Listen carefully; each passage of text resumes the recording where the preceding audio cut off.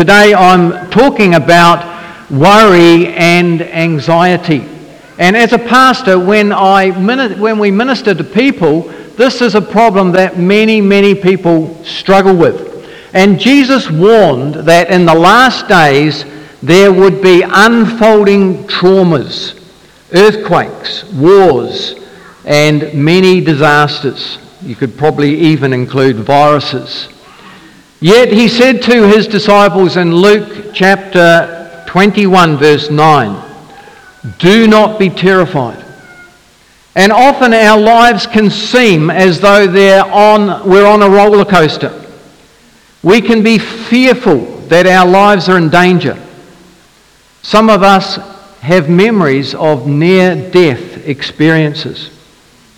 The greatest cause of death in the US is heart failure. Approximately every 34 seconds, a heart stops beating and somebody dies, usually suddenly. A major contributor to heart failure is people's inability to handle stress. I read a story of some guys that had a stag party, and they got the groom and they tied him up. Obviously there'd been a lot of drinking going on as well, and they tied him to a railway line. A line that was not used, but next to that line was a real train line. And this guy could hear an approaching train. And so he's kicking and fighting frantically to get off the line. And the train thunders past. And then when they went over to untie him, they found that he had died of a heart attack. There's times when stress is unavoidable. The death of a loved one, loss of a job, severe illness, moving home, going through a relationship breakup. But much of our stress can be avoided. It's ironic that the higher the standard of living in society, the higher the incidence of worry, anxiety, and neurosis. In fact, Solomon said in Ecclesiastes 5 verse 12, he said, "The sleep of a labouring man is sweet, whether he eats little or much, but the abundance of the rich will not permit him to sleep." J.D. Rockefeller Sr. made his first million by the time he was 33. When he was 43, he controlled the Standard Oil Company, the world's largest company. By 53, he was the richest man on the planet, the world's only billionaire. He was earning $1 million a week. But as the richest man in the world, he was also the most miserable. His digestive system only allowed him to eat crackers and milk. He was unhappy. He had poor health. He couldn't sleep. Everyone hated him because he was ruthless in his climb to the top and had many enemies. His brother hated him so much that he removed the bodies of his children from the family tomb. Rockefeller's hair fell out. He aged prematurely, and he was given only a few months to live. Then he learned the joy of giving, and his life changed.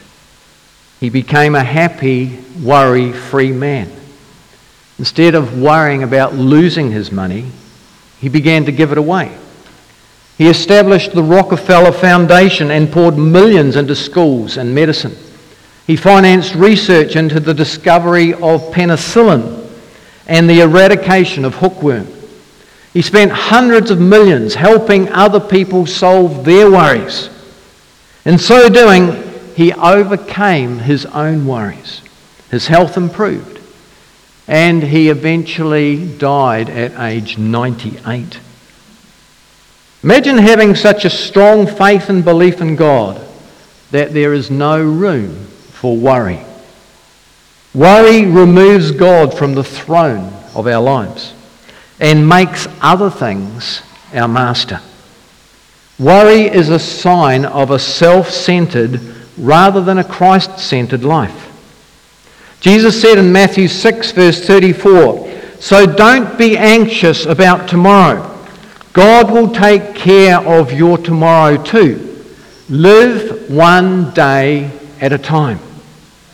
Jesus does not pretend that worrying can be completely eradicated. He realized that life has its problems, and worry is a real part of every person's life. The way to cope with worry is to handle it and take it in small doses. Handling worry in the proper doses is helpful rather than harmful. An overdose of worry is as destructive as an overdose of drugs. So Jesus says, live one day at a time and only worry about the solutions to the problems of that particular day. Don't borrow tomorrow's worries. In the Lord's Prayer, Jesus taught us to pray, "Give us this day our daily bread." And so don't worry about tomorrow. Live one day at a time. But attend to those daily things as quickly as possible. If there's something that you've got to deal with it straight away. Get it out of the way so that you don't have to endure the anxiety of it. And our society is worked in such a way that financially, if you are late with a payment, if you get into credit card debt, they can charge you 19% interest on your credit card. Yet if you're trying to invest money and make some interest, the most you can get these days is about 2.5%. And the banks want you to get into debt. So don't fall into that trap. Set yourself limits. Pay your bills on time. Be wise in the way you manage your affairs. We don't know what the future holds. And so to worry about it is to build on guesswork. And this leads us to jumping to false conclusions. Here are some statistics about the things that we worry about. So 40% of the things that we worry about will never happen. 30% of those things that you're worrying about involve the unchangeable things of the past. 12% focus on the opinions of other people that we can't control. They're out of our control. 10% is about our personal health, which only gets worse when we worry about it. 8%, only 8%, concerns real problems that we can influence. This means that 92% of our worries are needless and irrelevant. There can also be circumstances that are very complicated that seem to make no sense. These are times when we're to trust God and to surrender to Him. We can have peace in the middle of situations that don't make logical sense. We don't need to know every detail about God's plan for our lives. We have to trust that what God is making happen in our life is ultimately for our good. Often we can get ahead of God and try to map out His ways for Him. Peace is not dependent on our circumstances, but upon our faith in God. Have a look at these verses. Proverbs 3 verses 5 and 6.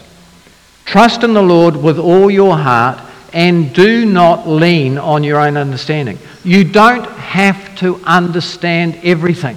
There will be things that you don't understand. And so just trust God in those areas that you don't understand. And then 2 Corinthians 5 verse 7. says, walk by faith and not by sight. Trust in Jesus. No matter where you're going, whatever you're doing, trust that He's in control, that He's looking after you. But you know, the Bible is God's word. It's God's truth. He made us. And when it comes to problems in our lives, God always gives us an answer to the problem. And the main way to deal with worry is found in Philippians 4, verses 5 to 7. It says, rejoice in the Lord always. I will say it again, rejoice. Let your gentleness be evident to all. Now, you can only really be gentle when you're not anxious. When you're stressed out, you're often angry, and you're likely to erupt in that situation. The Lord is with you. That's a very important phrase. Don't forget that the Lord is always with you. Don't worry about anything. Instead, pray about everything. Tell God what you need and thank Him for all that He has done. If you do this, you will experience God's peace, which is far more wonderful than the human mind can understand. His peace will guard your hearts and minds as you live in Christ Jesus. So I want to spend the rest of this sermon unpacking what those verses mean and how do we apply those verses to our lives. Now, these verses were in a letter that Paul sent to the church in Philippi. And there were all sorts of problems going down in Philippi. These were some of the problems with that church. There were preachers who were getting caught up in selfish gain. There was squabbling among the church members. There were false teachers who were preaching a crossless gospel. Some believers were struggling to find housing, food, and shelter. There was much persecution. Yet Paul turned around to all those people and said, don't worry about anything. So Paul presents this plan to help us to stop worrying and to get our lives in order. So the very first thing he says is rejoice. Now, to rejoice means we have to be joyful.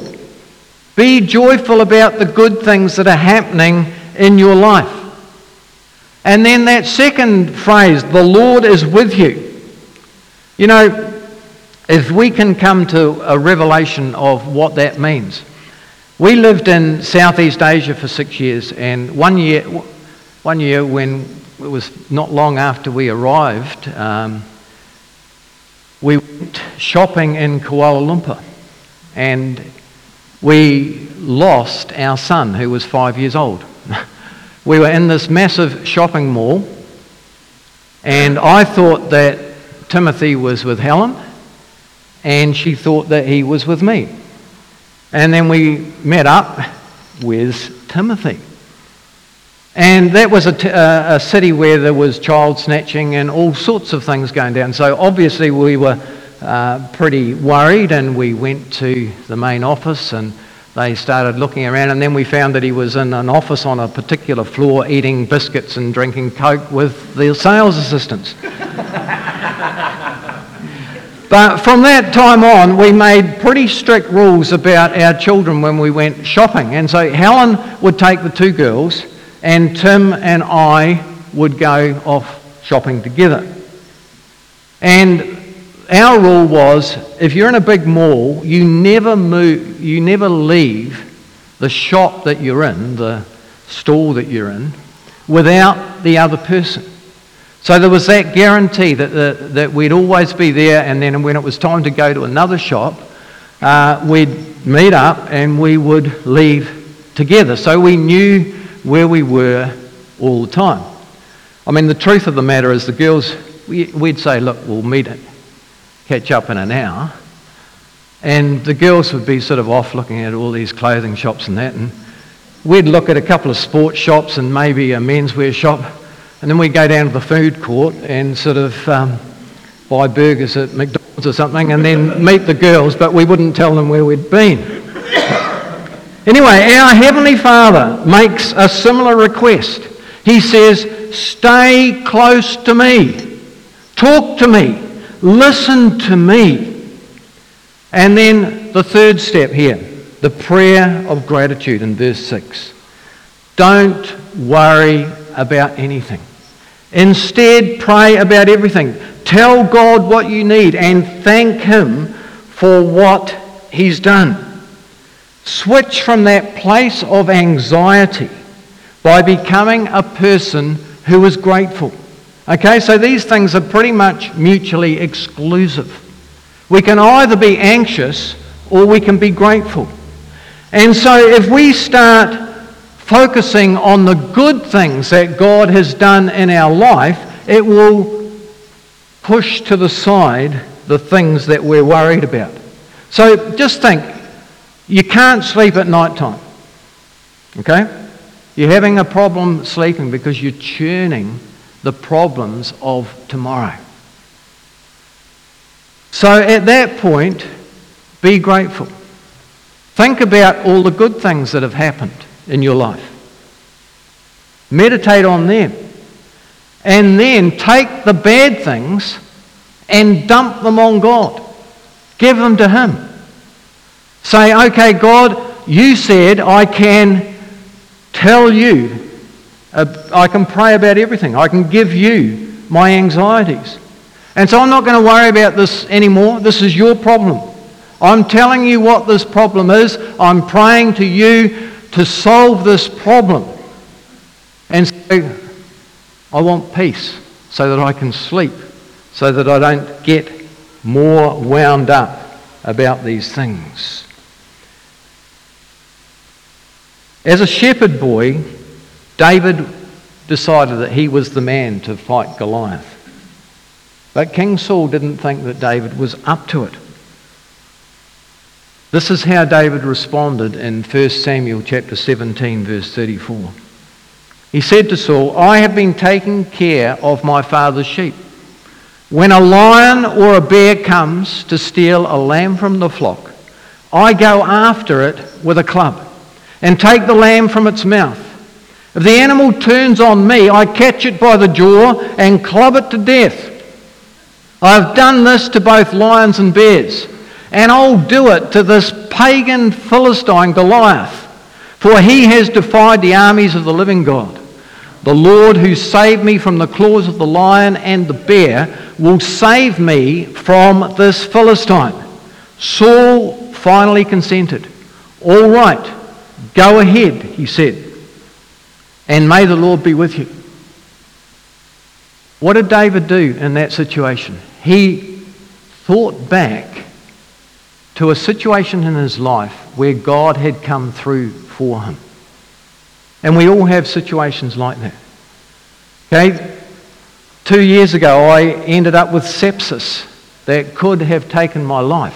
Fortunately, when I realised I was unwell, I was 1.5 km from Auckland Hospital. And I didn't know how serious my condition was until the chief sort of surgeon in emergency stared me down and said, you're very sick. People take months to recover from what you've got. But I was back at work after major surgery as well, 5 weeks later, and I can look back on that occasion and I can say God was with me in that situation. If we'd still been in Azerbaijan at that time, or even in Taupo, I probably would not be here today. So that's a memory that I can look back on. And I can say, God, you were faithful. You helped me in that situation. And just like you helped me in that situation, you are going to help me in the future. So say your doctor tells you that you need surgery. He's detected a lump that needs to be removed. And he's just handed you a cup full of anxiety. What are you going to do with it? You can dump it in a pot of worry and stir it around and stew on it. And if you do, it won't be long before you're feeling discouraged and depressed. But an alternative is to use the pot of prayer. Before you enter the doctor's clinic, give the problem to the Lord. Pray, Father, I accept your lordship in this situation. Nothing comes to me that hasn't passed through you. Thank you for your love towards me. And so recall the lion and the bear. Those answers to prayer in days gone by. The unexpected tax refund. The timely advice that got you out of a difficult situation. That new job or promotion that you got. That quick healing from what was potentially a very dangerous condition. Look back into the past and generate strength, faith, and hope for the future.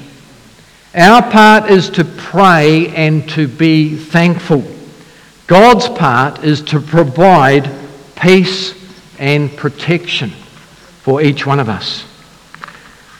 And so in verse 7 it says, if we do this, we will experience God's peace, which is far more wonderful. Hang on. Yeah. Which is, have we got the verse up? So the last verse there, it says, if you do this, you will experience God's peace, which is far more wonderful than the human mind can understand. His peace will guard your hearts and your minds as we live in Christ. His peace will guard our hearts and our minds. Wow, isn't that amazing? Even in these difficult situations, God's peace can guard our hearts and our minds. Do you think that God gets anxious in heaven? Of course he doesn't. God enjoys perfect peace because he also has perfect power, and he offers that peace to each one of us. A peace that will guard our hearts and minds as we live in Christ Jesus. When we worry, we're essentially doubting God's promise and provision towards us. Paul isn't suggesting that we live an irresponsible, carefree, careless life. We're still required to carefully manage our lives and our problems. Many of God's blessings are actually conditional. We can't live a life of disobedience toward God and expect God to always step in and rescue us. It's a bit like parents, grandparents, and their children. We want to train our children how to manage money, how to save money. But if they're impulsive and they keep on going out and buying useless stuff, and then they say, look, I'm in trouble, I can't pay the rent, I can't pay the bill, will you help me? Then by helping them all the time, we're just reinforcing their actions and encouraging them to live that way. Sometimes people have to go through hardship to learn. And it's the same with us and God. We've got to be careful that our greed or selfish ambition isn't getting us into these situations that cause the difficulty in our lives. Because ultimately we reap what we sow in life. In James 3 verse 16 it says, for where there's envy and selfish ambition, there you find disorder and every evil practice. So if we're selfish and it's all about us, we will find ourselves in a difficult situation. People often overcommit financially because they want to project an image of being successful. So they buy a car that costs far more than they can afford and have regular payments that get them into financial trouble. Proverbs 25 verse 28, like a city whose walls are broken down is a man who lacks self-control. God will give us that self-control that will help us negotiate life. And so self-control, integrity and courage are necessary for us to stay on course as we walk this journey called life. People make changes when they're in a crisis, but then they often return to their old ways. So the question I would ask you all this morning is, are you bound by worry and fear? Are you bound in knots of anxiety? 1 Peter 5 verse 7, cast all your anxiety on him because he cares for you. Imagine forcing someone out of a building and saying, get out of here, don't come back. That's what we have to do with our anxiety and our fears. Get serious with them. Cast them on to Jesus. Make them his problem rather than yours. Worry is a choice. Be quick to pray and hand your problems over to God. Focus less on the problems ahead and more on the victories in the past. Verse 8, finally, the last verse.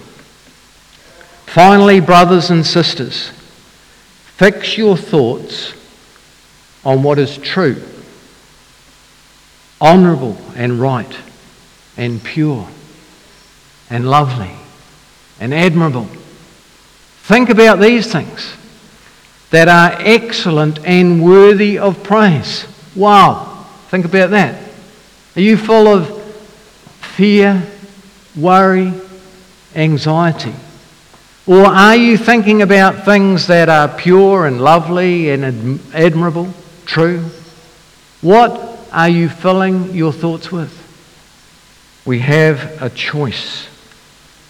And as we focus on the right things, God will guard our hearts with his peace. Let's pray. Lord, we renounce our fear and worry. We cast these strongholds upon you in the name of Jesus. We thank you that you are a faithful God who has promised to never leave us nor forsake us. Give us wisdom to confront the difficult situations in our lives. Keep us free from the snares of greed, selfish ambition and pride, and replace them with your peace and joy. Increase our vision, our faith, and our courage. In Jesus' name, amen.